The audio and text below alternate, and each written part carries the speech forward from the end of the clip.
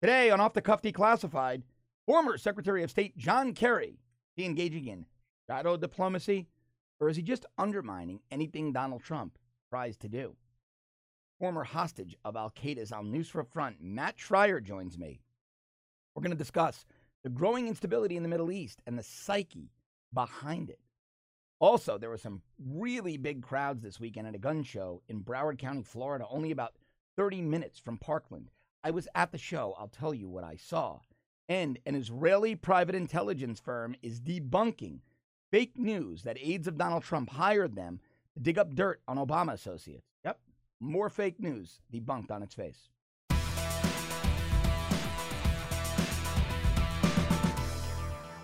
The weakest, most failed Secretary of State in history is now engaging in shadow diplomacy.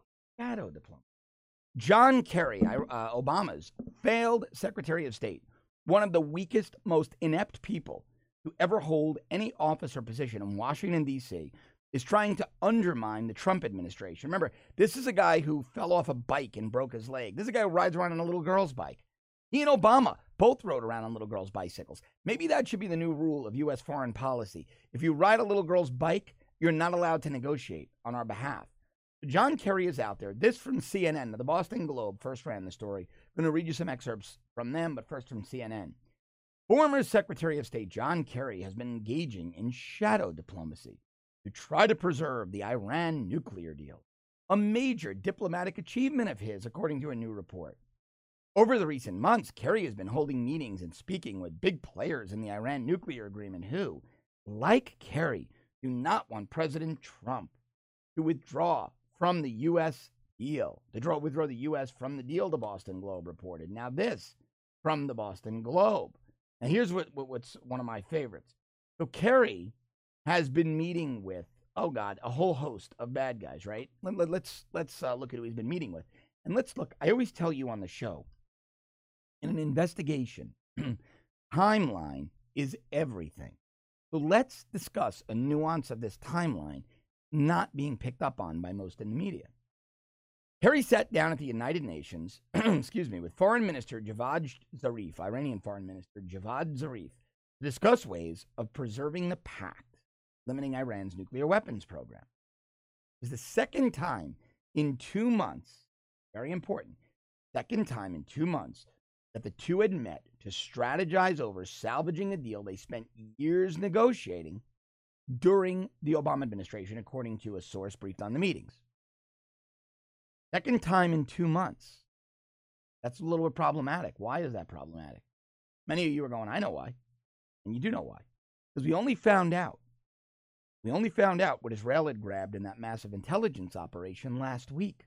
So why was John Kerry frantically meeting with the Iranian foreign minister over the course of 2 months?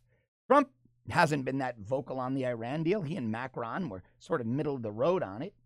Well, maybe we'll scrap it. Maybe we'll keep it. Maybe we'll get rid of it totally. Maybe we'll rewrite it. Maybe we'll renegotiate it. They weren't really committed to anything until that Israeli intelligence dropped. Well, that begs a really, really troubling question, a really important question, really a game-changing question. Did John Kerry know that the Iranians were cheating on the deal? Did John Kerry know the Iranians were enriching nuclear material to weaponize it? I believe he did. My personal opinion, I don't have any source information to back that up, but I believe John Kerry knew.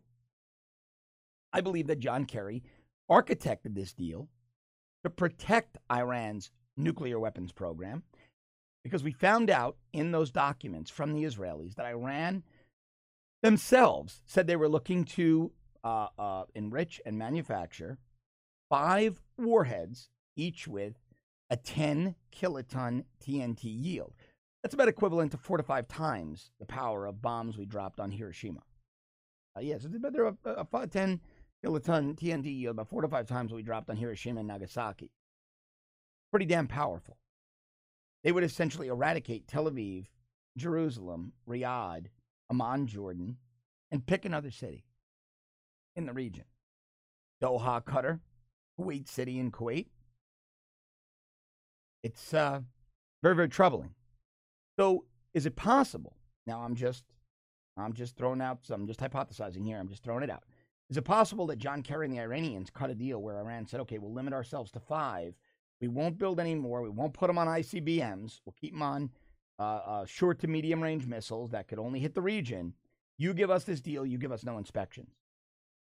Is it possible that John Kerry is frantically running around D.C. and the world, meeting with the Iranians, meeting with the French, meeting with the German president, meeting with members of the EU? Is it possible that he's doing that to cover his own ass? Is it possible he's doing that because he doesn't want it to come to light that he knew full well that Iran was enriching uranium for its and plutonium for its nuclear weapons program and not for medical or scientific research? Like Netanyahu said, you don't bury centrifuges underground if they're for experimenting with medical isotopes.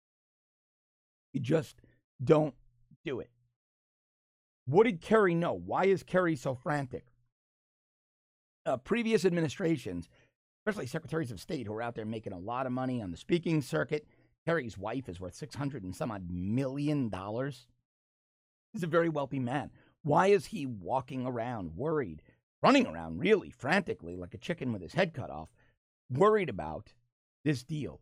Unless he's going to be personally implicated in something, and other members of the Obama administration, maybe Obama himself, Valerie Jarrett, Susan Rice, Ben Rhodes, all the suspects I talk about, why are they running around like chickens with their head cut off, trying to preserve this deal, unless they're going to be implicated in something disgusting, something filthy, something nefarious, like them knowing Iran was enriching nuclear materials for weaponization, but not telling anyone, and the U.S. government was helping them hide it. Even worse, we funded it. We gave them $1.8 million in cash. We had another $150 billion coming. Did the Obama administration cut a deal to fund Iran's nuclear weapons program? Now, I don't know, but as an investigator, that's where it's taking me. That's where what's going on, the evidence, the deal itself, the fact that the whole world knows Iran can't be trusted, the Obama administration's just obstinance on defending Iran as being compliant, everything about it is leading me. It's pulling me. It feels like a magnet. It's pulling me to investigate John Kerry, what he knew before he sold the world on this deal alongside Barack Obama. Now, collusion. We hear about collusion, Russia collusion. The only collusion we keep getting irrefutable proof of is collusion by Democrats, by members of Team Hillary and Team Obama with bad actors. We have ironclad proof of Hillary Clinton colluding with Fusion GPS, Glenn Simpson over there, Christopher Steele, who created the dossier, her colluding with people like John Brennan, disgraced, horrible, far-left Obama CIA director, James Comey, Andrew McCabe, now both under criminal referral by Congress and or the OIG, to the Department of Justice. We know Hillary was colluding with Christopher Steele, the foreign spy, who was colluding with Russian actors to create a fake news dossier on Trump. That's collusion. We know Hillary Clinton colluded with her law firm, Perkins Coie, to hide campaign money to pay Fusion GPS through that law firm, probably in violation of many, many campaign finance laws. No prosecution. I mean, the Clintons can do anything. They could kill people in Times Square on New Year's Eve and they'd get away with it at this point. Disgraceful. And now we know, we have irrefutable proof that John Kerry, former Secretary of State, weak, failed, is colluding with Iran. We know it. It's irrefutable proof. He's colluding with Iran. It's terrible. Now, the CNN story, the Boston Globe story, goes on to say, the rare moves by a former Secretary of State highlight the stakes for Kerry personally, as well as for other Obama-era diplomats who are dismayed by what they see as Trump's disruptive approach to diplomacy. Nobody cares what they think. They're no longer in power. They failed. Of course, CNN is doing their bidding. Now, this is from Michael O'Hanlon, a foreign policy expert at the Brookings Institution. He says, quote, "It is unusual for a former Secretary of State to engage in foreign policy like this as an actual diplomat and quasi-negotiator. Well, it's not unusual, Michael. It's inappropriate, unprecedented, and probably highly illegal.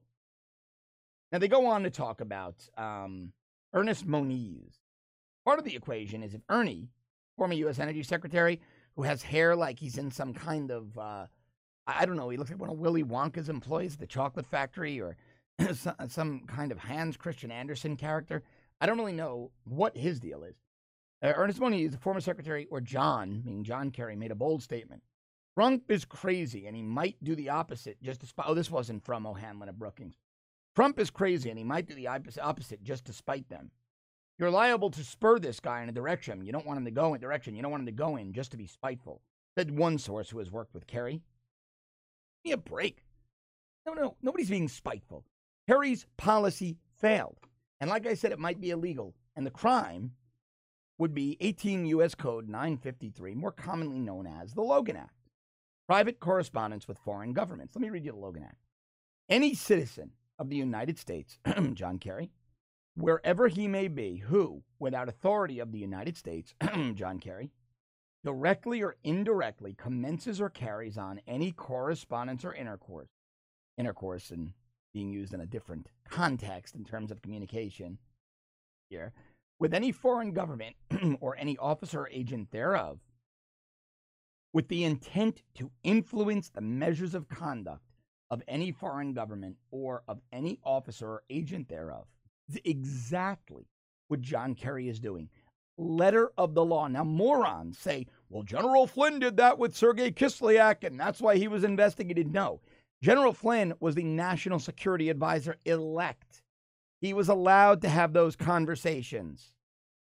He was allowed to have pre-meetings on policy. John Kerry's not. So, with any foreign government or of any officer or agent thereof in relation to any disputes or controversies with the United States or to defeat the measures of the United States shall be fined under this title or in prison not more than 3 years or both. This section shall not abridge the right of a citizen to apply himself or his agent to any foreign government or agents thereof for redress of any injury which he may have sustained from such government or any of its agents or subject. Meaning, you can sue a foreign government, so you can meet with a foreign lawyer to sue that government. Can't collude, and you can't engage in foreign policy that undermines the U.S. Now, the Logan Act is thrown around. Oh, you violated the Logan Act, or you violated the Hatch Act. You used your office to campaign. Those terms, those laws are thrown around. They're bantered around, and most people don't understand what they mean. Not in this case. This is exactly what John Kerry is doing. So let me read it again really quickly. Any citizen of the United States, John Kerry, wherever he may be, whether it's at the United Nations in New York or in Europe, without authority of the United States, which John Kerry does not have, who directly or indirectly commences or carries on any correspondence or intercourse with any foreign government or any officer or agent thereof. John Kerry, by his own admission, met with Javid Zarif, the Iranian foreign minister, twice. Okay? So right now he has satisfied every element of the statute, with the intent to influence the measures or conduct of any foreign government or of any officer or agent thereof, meeting with them so that they put pressure on the United States. He's meeting with Iran to influence their conduct towards the United States in relation to any disputes or controversies with the United States. We're in a dispute over the Iran deal, or to defeat the measures of the United States. Trump wants to scrap the deal. John Kerry is working to preserve the deal. They'll be fined under this title or in prison not more than 3 years or both. This is one of the easiest charges. As a guy who was in law enforcement, telling you, this would be one of the easiest charges for federal law enforcement to level. With John Kerry's own words, actions, and paper trail. Doesn't even need to be an investigation. He made the case for them. If only we had an attorney general who was willing to act like one. If only Jeff Sessions would charge John Kerry with the Logan Act violation tomorrow, today. But I fear we don't. And I fear that morons like John Kerry are going to keep getting away with this. It's an absolute disgrace. What he is doing is subverting the United States of America, and he needs to be charged under 18 U.S. Code 953, the Logan Act. John Kerry needs to be criminally charged today.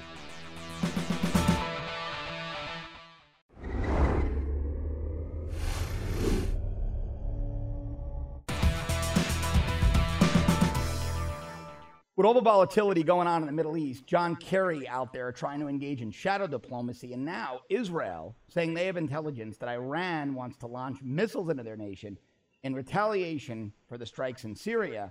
We see many, many experts, put experts in quotes, out there on cable news, broadcast news, digital, radio, giving us advice. But I wanted to talk to somebody who's been around the bad guys, in an intimate way that he wished he hadn't. Matthew Schreier, author of the Dawn Prayer, first American to ever escape al-Qaeda custody after 7 months. You've seen Matt on the show before when he told us his story. Now I want to bring Matt in as a subject matter expert on the region. Did a lot of work in Syria as a photojournalist prior to being captured. Matt, thanks for being here. Thanks for having me. My pleasure. Let's jump right in. The strikes on Syria, positive, negative, did they help? Did they do damage? Did they make no net difference? What's your opinion of those in regards to, well, let's go back a step. Assad using the gas. A lot of people say they don't believe it was Assad using the gas. What's your take on that? You were there on the ground. I've seen no evidence in this case that it was him. In previous cases, like the last one, which was way out in in Idlib province, that was most likely him because you figure why would the jihadis smuggle gas all the way to the east to do something like that. But in this case, the gas attack came in an area after he already won. In eastern Ghouta, he basically took that area after like 5 years of it being besieged. So there was really no point, militarily speaking, for him to do a gas attack. I'm not saying it wasn't him. I'm just saying I haven't seen any evidence. You haven't seen any evidence being here. No. Let's run on the premise that it was him. What would his end game have been there if he already gained ground? Would it have been to do the bidding of Iran? Would it have been maybe there was an insurgency rising up there? What would have been? You've been on the ground all over that country. You know Syria better than many intelligence and special operations people I talk to because of the way you were able to navigate without restrictions. What would the end game for him be were it Assad who launched the gas? In this one case? In this one case. In this one case, I mean, the only thing that I can think of is just basically thumbing his nose at the international community, saying that he's basically going to do what he wants. It's his country. They're his weapons. And if he wants to launch gas, he'll launch gas, even if he doesn't need to. I mean, that's the only logical explanation there is for it. All right, so the strikes. We struck Iranian assets. We struck some Syrian weapons facilities. Does it make a difference? Does it get Assad to look to the U.S. and think twice about what he's doing? Does he move closer to Iran? Again, you were on the ground there. You dealt with the Free Syrian Army who were fighting his people. You also dealt with Syrian Army regulars when you were incarcerated. Well, you were held hostage, really, held captive. And you told me on the show last time that they treated you pretty well. They were professional soldiers. What does this do for Assad with regard to, does he say, hey, I've got to cooperate with the rest of the world, or I need to get closer with Iran and Russia? I think both. I mean, in one regard, there were multiple factors of that question. But in terms of did we do damage? No. I mean, we're always going to give Russia a heads up, and Russia's always going to give them a heads up. So in terms of casualties and whatnot, it's always going to be limited, if not none. And my friends who live over there, who I was locked up with, they said they were laughing at the strikes. They didn't do anything. They didn't kill anyone. But on the flip side, at least it shows that we have a president who's going to act, and right. he's going to live up to his word. You look at Barack Obama drawing a red line and disappearing ink, and everything that happened after he made that statement. After he said there's a red line if you use chemical weapons, and he did nothing, Putin moved in and took over the skies. And now there's no getting rid of him. You had ISIS form the Islamic State, their own country. So when you don't back up your words with action, there are consequences. So in this case, at least there were consequences. Whether they were serious or not is not the issue. But maybe that was the plan, right? Send a message, say I'm going to act, but not kill anybody in the process.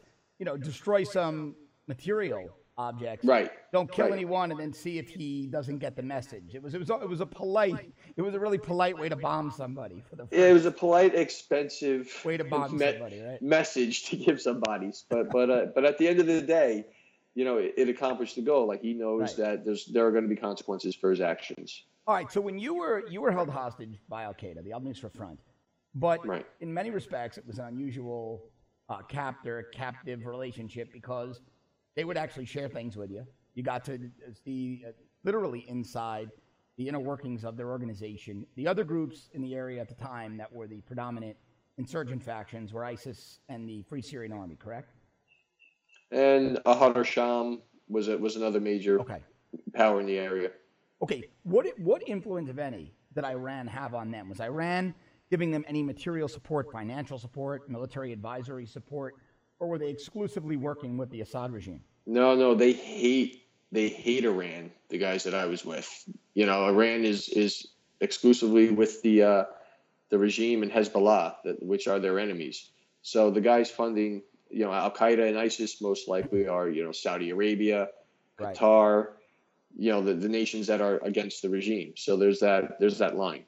Yeah. So the speculation that Saudi Arabia has always played both sides of the fence with us, you saw firsthand as being accurate.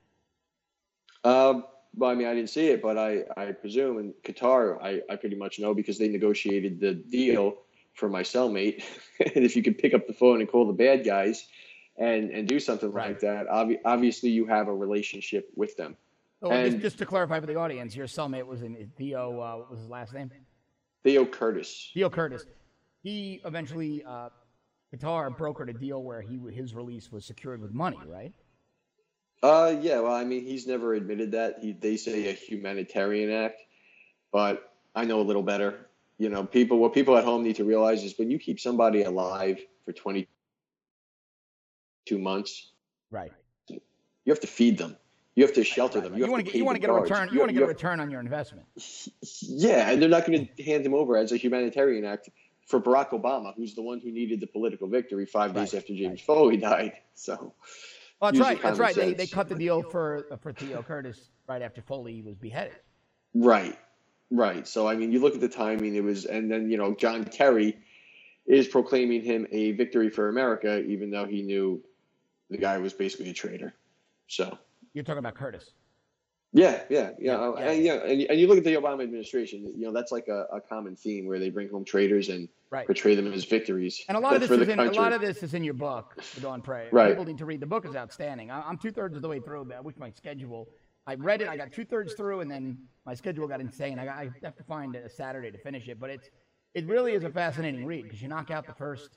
Oh, you can knock out the whole book in a weekend if you've got the time to do it.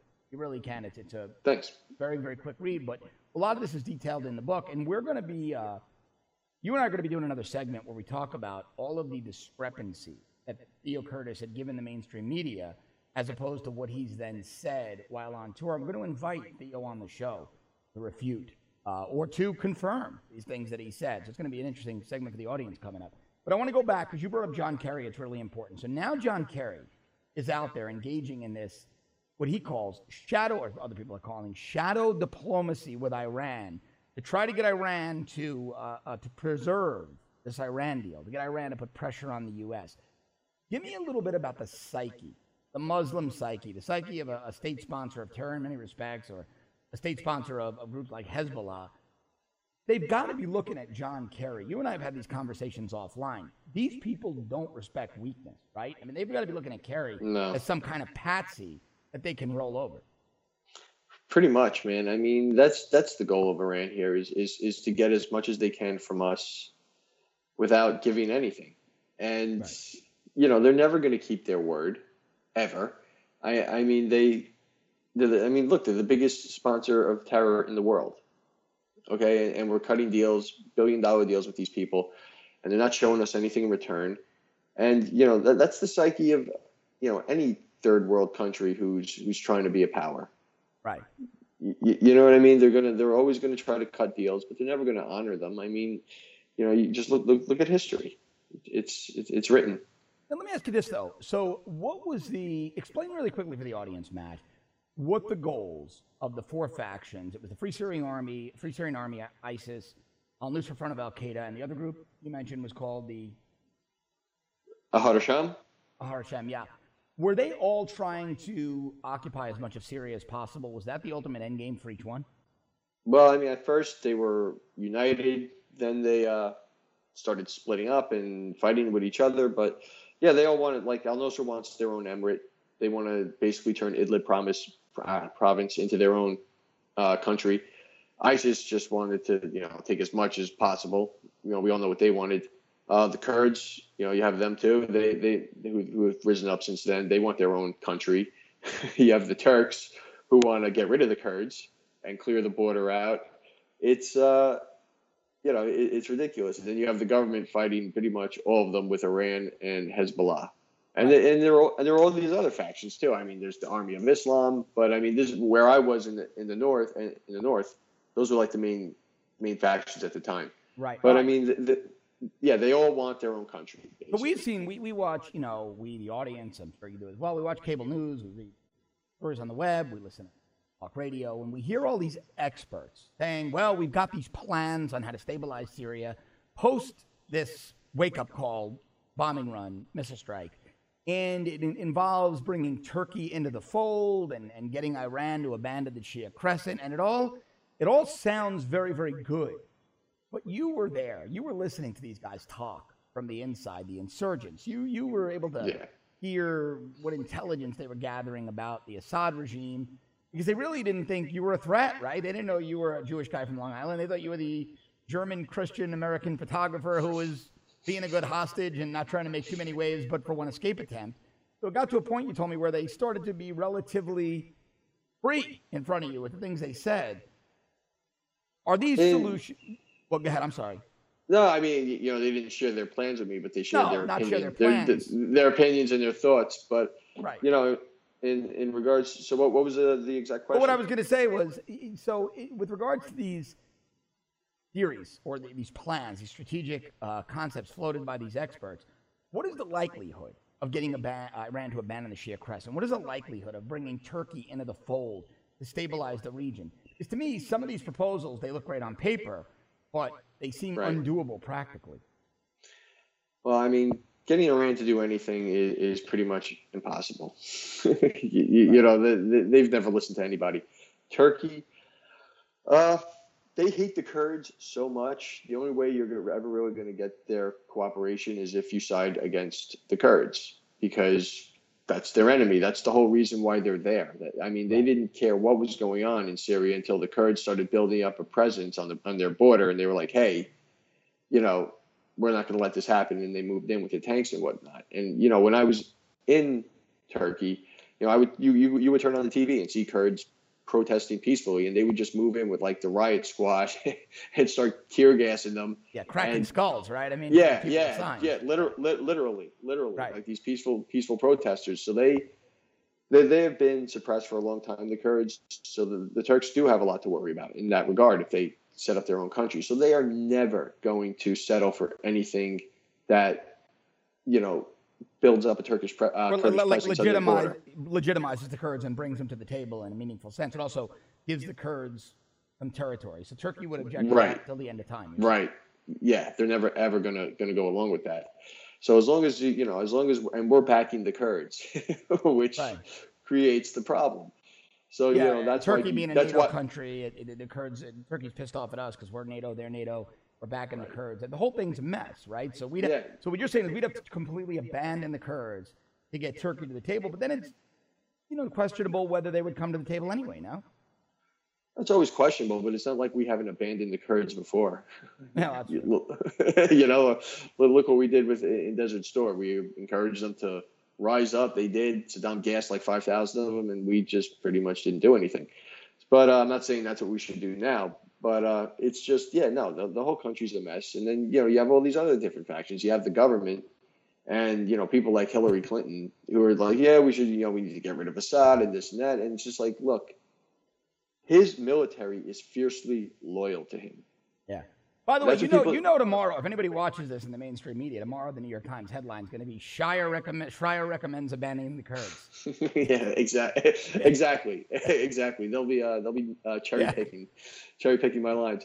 But so anyway, as far as when people are like, you got to get rid of Assad, his military is fiercely loyal to him. That's what people leave out of all these conversations. And the only way to get rid of a dictator whose military is fiercely loyal is to go in and remove him. And we already tried that in Iraq, and it didn't really work out for us. So in this case, as terrible as he Matt, is. Matt, that's a great point. Let's dissect that a little bit. Why is his military fiercely loyal? Is it out of fear? Is he heavy-handed No. with dissenters, or is it out of that he just maintains stability in the country for them? Why are they so loyal? You sat with these guys, right? These guys, you were in a cell. Right. With, Yeah, you've I gotten lived to with know them. these guys very, very well. How many of them were there in there with you?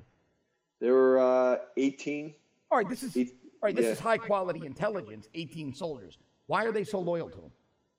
Well, there are different reasons. One is that they were all Alawite, which is a Shia sect of Islam, and the Sunnis hate them. They hate them. They're like 10% of the population in Syria. Bashar Assad is an Alawi.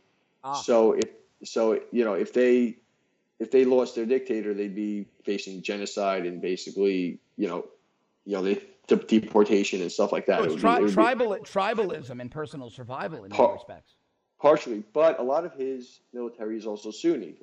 They threw a general in with us at one point who was a Sunni, and he was fiercely loyal to him as well. And that is where what you just said comes into play, where it's like stability. Like they know that he brings a certain level of stability to the country without being too extreme. So, I mean, under Assad, before all this happened, women could walk around wearing makeup. They sold alcohol. They could smoke cigarettes. You know what I mean? They had basic freedoms that they know are gone the second, the FSA or, the extremists take over, because let's face it, if the FSA takes over, the extremists are going to bump them out and take over anyway. So they know that it's either Assad or basically Baghdadi. Or they turn into Iraq, right? And Baghdadi takes over, or somebody like him, right? Somebody like him, Golani, who's the head of al-Nusra. Yeah. So it's either you're with extremists, or you have this guy Assad, who, let's face it, he's not ideal, but as far as we go and Israel goes, the guy knows his place. Israel flies in there every couple of weeks, months, drops a bunch of bombs and goes home, and he never does anything. No, yeah, he doesn't want he talks stuff, but he doesn't want to dust it up. But Israel, but what's interesting is that he's a bad guy. He gasses his own people. He aligns with bad actors. But I've got a friend, guy who American guy, but he's Syrian, and very successful family. Both of his parents are doctors, very, very well off. He's an attorney. He and his sister were born here, and his brother. But his parents are from Damascus, and his mother was an Olympic swimmer and basketball player, secular Muslim. His dad was a Christian. Not only, when they dated, there was no problem, right? I mean, the country had been relatively stable. His relatives only left when ISIS started to grow. They were living in Damascus. They were physicians, they were attorneys, they were CPAs. They were living very, very well, all Christian, the Christian side of his family, protected by Assad. They had no problems. Right. When ISIS started to proliferate, they then moved to Dubai. They were pretty well off. They had money stashed other places because they knew Syria wasn't the most. It's stable in terms of Middle East stability. So they fled to Dubai, but they said while they lived in Damascus, they never felt in fear of their lives. They only started to feel fear once ISIS started to gain a foothold in the country. And so it's a conundrum for the U.S. in many respects. Yes, but I mean, these are facts that a lot of people don't know. Like Christians were protected, and they weren't only protected; they were welcomed. Like in the coastal cities, Latakia and Tartus, where most of the guys I was with were from. They celebrate Christmas with their Christian neighbors. Really? The Alawite. Yeah, the Alawites. Like I got a text from my friend Ali, who I was locked up with, on wishing me a Merry Christmas this year. Was he a soldier? Yeah, he's an Alawi, and he's a soldier. He's an Alawi, and he sent me a text like wishing me a Merry Christmas, saying that we're celebrating right now, because Wow. Jesus was one of their prophets. Right. So they're very, very open to that. They say some of us have Christmas trees. We love Christmas over here. So yeah, I mean they were very open minded about stuff like that, and it's a shame that more people don't know about it, because maybe they'd be like, all right, you know what? He's still a bastard, this Assad, but what's the alternative? And that's the question. That's what's so tough. That's the question, me, right? About Syria. Look, I'm a hardliner in many respects. But I talked to this friend of mine, who's a pretty conservative guy, but his family lived it firsthand. And I hate to sound elitist, Matt, but it carries weight when you've got a family that's wealthy, that was very prosperous, who left because of ISIS. They didn't leave because of Assad. And they had the means to go anywhere they wanted in the world. it does make you think that, hey, maybe we have to examine letting bad actors be bad in their own countries if they can create stability in the world. But my problem with Assad, where I keep coming back and saying, the reason I can't fully get there is his coziness with Russia and Iran. So tell me this. What do you think we could do? Now, just from what you've heard, I know you don't ever profess to be a foreign policy expert. What do you think we could do to get him to back away from them and start listening to us a little bit more? I mean, I think the time for that might be past. Putin's a little suave like that. He's been giving them so much support for so many years. To get them to abandon him for us is kind of I don't think it's really possible. But I mean, in terms of, he just screwed himself with the gas. Right. You know what I mean? Like before he dropped the gas, I would have had a whole bunch of answers for you on this. But once you drop gas, and like I said, I haven't seen evidence to this, but I haven't seen evidence that he didn't do it either. And he's done it in the past, so it points strongly to him. Yeah. It makes it really impossible for us to negotiate with him openly. Under the table is the only way I would say that we should do it, because like I said, once you drop gas, you can't really negotiate with somebody in today's day and age. But in terms of that, we can talk to Russia, we can talk to Iran. I mean, we're talking to North Korea, for Christ's sake. Right. So I mean, honestly, and whether we like it or not, Iran is a regional power over there. Their intelligence is off the charts, and their reach is extremely long. So it suits us to maybe have conversations with them and Russia all at the same table to figure out how to rein this in, because the war, if you pay attention, is coming. I'm not going to say coming to an end, but I mean, Assad is definitely wrapping things up. He's winning. He's winning, and he's doing it in a way where, like, every time he takes an area, everyone surrenders. They put him on buses and they ship him over to the Idlib province, and basically he's corralling all the bad guys into one area, and eventually he's going to be in a position where he can just bomb the hell out of it and get rid of all. Yeah, he's going to gas them again. That's what he's going to wind up doing. He either gas or just a straight up bombing campaign that doesn't end until pretty much they surrender. Yeah, until everybody's dead or surrendering, and that's where we're heading. So he's going to remain in power no matter what, and people need to get used to that. So it's going to take everybody coming to the table, and like I said, with the Turks and the Kurds, it's Game of Thrones over there. Yeah, man, I think this is going to be something to watch. And I want to bring you back on soon. Let's do it later this week or early next. I really want to talk about these discrepancies in Theo Curtis's claims to the New York Times. I think it was back in 2014, and what he said on the speaking circuit since. He reminds me a lot of James Comey right now, with the things he's told the media. And so I want to see if we can get him on. I want to get him on and see if we can't figure out the truth. And if the New York Times didn't vet any of this, I would love to be able to call them out on more fake news. That would be awesome. So let's plan on doing that in the next few days. No problem, man. All right, thanks Matt. Always a pleasure.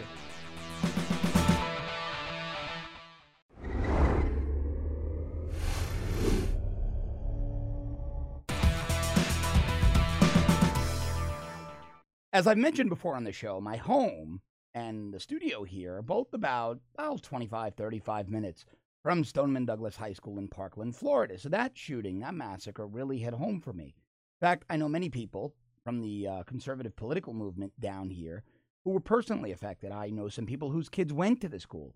A very good friend of mine, I've had him on the show in the past, former Navy SEAL, who's been a national security expert on the show. And he's a personal friend. His son was actually a graduate of the school. He graduated last year. He was sitting in the parking lot when the shooting took place. His girlfriend, a senior, was inside the school. Luckily, they were okay, and they carried out one of the wounded. He ran into the school, as you'd expect the son of a former Navy SEAL to do, and they carried out one of their wounded friends, another student. And so I know many, many people affected by it. So believe me, it wasn't lost on me. But I was still very, very incensed when the Broward County Commission held hearings to eliminate the Fort Lauderdale gun show held in Fort Lauderdale at the War Memorial Auditorium. And that's literally just a couple of neighborhoods over from where I live. It's maybe 2.5 miles down the road, if that. From my home, 5-minute drive. And it's something I really enjoy doing. So the gun show went down just this past weekend, the last 2 days. I went on Saturday and I picked up a nifty little new toy, a little AR-15 pistol. But I wanted to go because I wanted to see, A, if there were going to be protesters, B, how big the crowd would be, and C, just wanted to see what new gear was out there. And so I decided to go very early, well, relatively early on Saturday morning. I got over there about 10:30, 11. I thought the doors opened at 11. They had opened a little earlier. And typically when I go that time in the morning, it's not yet that crowded. It typically gets crowded the show after 1 o'clock, noon to 1. Their concealed weapons class starts about 2, and you see people start filtering in lunchtime right after lunch. Not this past Saturday. I got there, like I said, a little before 11 a.m., and the parking lot was packed. I had to park rows, 5, 6, 7 rows back from where I normally do. That show comes into town every few months. It was packed. Inside was packed. You could barely squeeze through the aisles. There were only a few protesters on the sidewalk outside. Somewhat of an increased police presence. And the Florida Sun-Sentinel, the paper of record for Fort Lauderdale, Broward County, they did a story on it. And I think the story, with its slant, Parkland slant, was pretty accurate in terms of crowd size. They said gun lovers flocked to Fort Lauderdale's gun show on Saturday, knowing its days may be numbered because the county commission wants to do away with it. But it's ridiculous. Because you know what I saw in that gun show? There were white people. There were black people. There were Hispanic people. There were Asian people. There were Muslims in hijabs. There were people of all religions, all creeds, all races. I saw a gay couple holding hands, looking at handguns. You know what I didn't see? No one was discriminated against. Nobody was angry. Everybody was polite. Everybody got along. People were chatting. People were buying guns. People were looking at the gear. They were looking at ammo. I saw kids in strollers. I saw 2 people who were paraplegics in wheelchairs. There were all kinds of people there. I would say a quarter of the crowd, if not a third of the crowd, were women. And like I said, many families walking around with their kids. You know, young sons and daughters, 7, 8, 9, 10, 11, 12, looking at that first .22 rifle. It was an everyday American activity. The show is held, and like I said, every other month or so. It's held about 7, 8 times a year. The Fort Lauderdale show at the War Memorial. And really, from the studio where I sit, it's only about 2 miles down the road. It draws a nice crowd. The police are there, but they don't bother you. They're just chatting outside, kind of hanging around. They're there really more to deal with traffic control and just in case anything happens. But they're incredibly polite. And if you bring a firearm in, you can't bring a loaded gun in. And if you bring in a firearm to have it repaired or looked at or sold or traded, the police inspect it, make sure it's unloaded, and they put a zip tie around the trigger. So this notion that a bunch of, weirdo right-wingers carrying loaded guns around the room with a million other guns, it's simply not true. It's a false narrative. I bought a firearm. Was there some gun show loophole? Was I able to take that gun, look both ways and shove it in a paper bag and leave? No. When I bought that gun, I had to sit down with the dealer. I had to show him my concealed weapons license and my driver's license. The process is now automated. Some of the dealers still make you write out the form.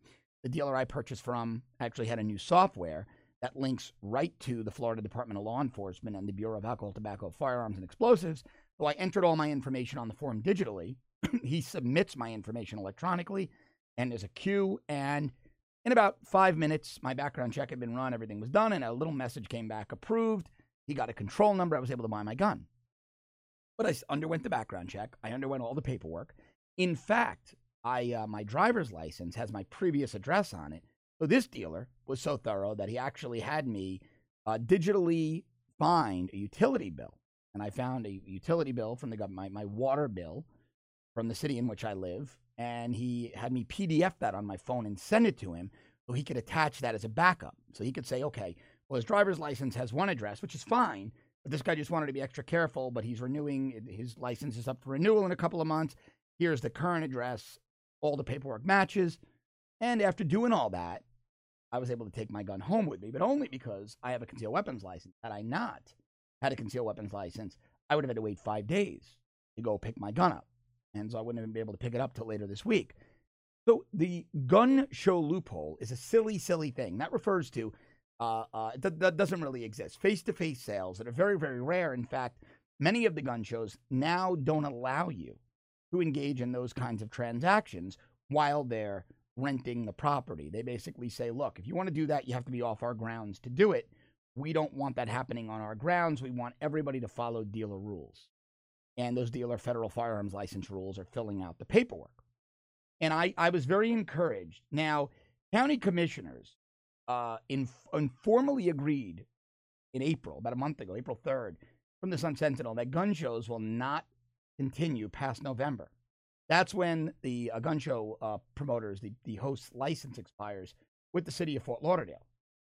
And this guy, Dean Trentalis, the new mayor of Fort Lauderdale, I live in Fort Lauderdale, he's wrong. He says, quote, I fully respect the right of people to own guns. I just don't feel we should have a gun show in the middle of Holiday Park, a playground where children play soccer, volleyball, and baseball, end quote. But he's wrong. He's not being honest. The park is a good 200 yards behind where the auditorium is. 100 yards to the fence, 300 yards to the fields. So it's not in the middle of the park. It's literally around a major intersection and a good drive or a very long walk behind the auditorium. The parking for the gun show, the ingress and egress, is the other direction from the park.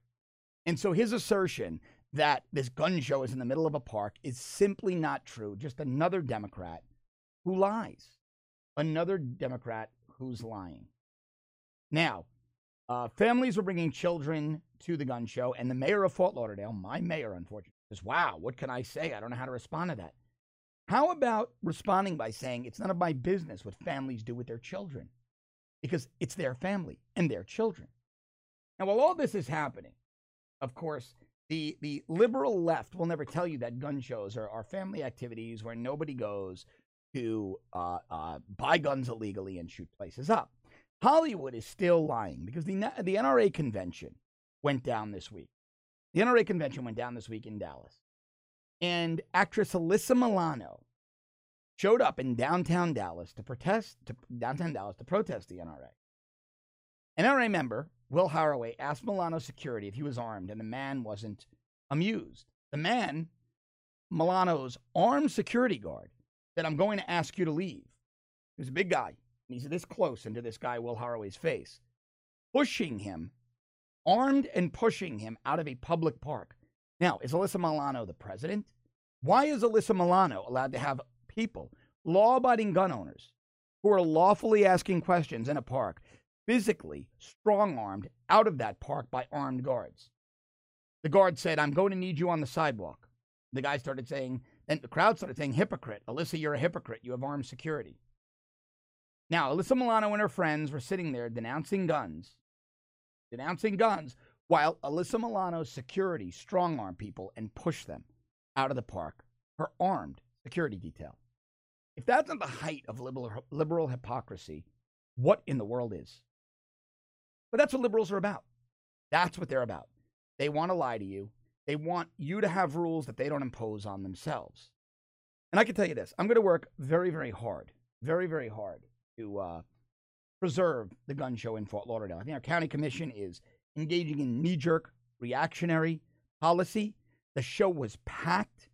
Estimates are it drew 5,000 to 7,000 people. I enjoy it. I live here. I pay taxes. I'm a resident. I don't want the far left to dictate the policy. Hundreds on the far left dictating policy that affects thousands of us. And so we need to fight very hard to preserve American institutions like gun shows around the country. But I can tell you, I was there firsthand.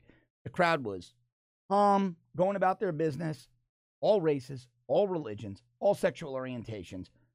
A group of Americans who got together for one purpose: to enjoy their Second Amendment, their constitutional rights.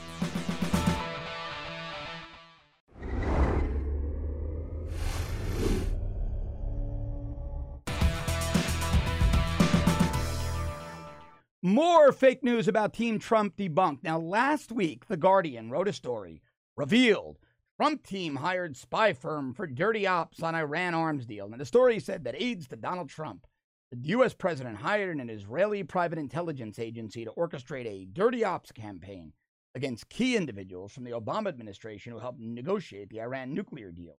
The Observer can reveal.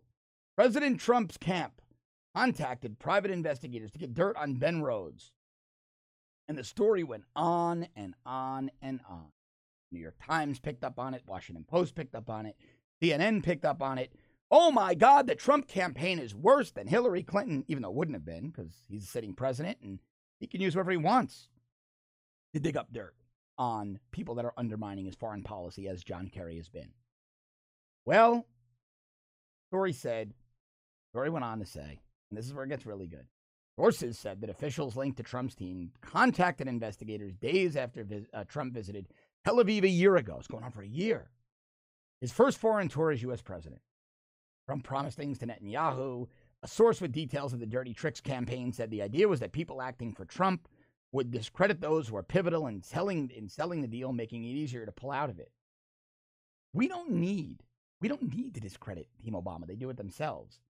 Investigators were told to contact prominent Iranian Americans as well as pro-deal journalists from the New York Times, MSNBC Television, The Atlantic, the Vox website, and Haaretz, the left-leaning Israeli newspaper, among others, who had frequent contact with Rhodes and Kahl in an attempt to establish whether they had violated any protocols by sharing sensitive intelligence. They are believed to have looked at comments made by Rhodes in a 2016 New York Times profile in which he admitted relying on inexperienced reporters to create an echo chamber that helped sway public opinion to secure the deal. Well, seems like a pretty elaborate black ops, dirty ops operation by Trump team, right? To discredit Ben Rhodes and Hillary Clinton and John Kerry and Barack Obama and Susan Rice and Samantha Power and all the other people around Team Obama who worked on this disastrous Iran deal. Well, the only problem is none of it ever happened. None of it ever happened because Haaretz, one of the newspapers, one of the outlets that was cooperating with Ben Rhodes in selling the Iran deal, had to walk this back and report, quote, Israeli spy firm Black Cube denies Trump aides hired it to discredit ex-Obama officials. The private intelligence company, however, does not deny or confirm that it was hired by Harvey Weinstein. It goes on to say, Israeli private intelligence company Black Cube strongly denied on Sunday that it was hired by, this is just yesterday, that it was hired by aides to U.S. President Donald Trump to spy on former Obama administration officials. And also Newsmax ran the story and ran with it a little bit in more detail. Quote, Black Cube, this is from Black Cube, the intelligence firm, quote, Black Cube has no relation whatsoever to the Trump administration or Trump aides, to anyone close to the administration or to the Iran nuclear deal. Anyone who claims otherwise is misleading their readers and viewers. Wow. More fake news revealed. Now, you would have thought that The Guardian, The Observer, The New York Times, The Washington Post, CNN, Haaretz, and all these other outlets would have contacted Black Cube for this statement before running the initial story, right? But no. They were far more interested in spreading fake news than fake news that would malign the Donald Trump's team, the Donald Trump administration, that would preserve the Iran deal, that would paint John Kerry and Barack Obama in a good light while smearing Trump. They would much rather run that than fact check, because walking back a story gets far more press than the original story itself. But those days need to end. And I'm going to expose things like this every single time they happen, and I'm going to stay on them. Because this wasn't just fake news. This was sloppy, unethical journalism. They lied to you. They lied to you based on anonymous sources to push an agenda, when all they had to do was get a statement from the company. They chose not to do that until the company itself saw the reports, got out there and said, you're all a bunch of liars, you're filthy liars. This never happened. And this is why people despise and disrespect the mainstream media.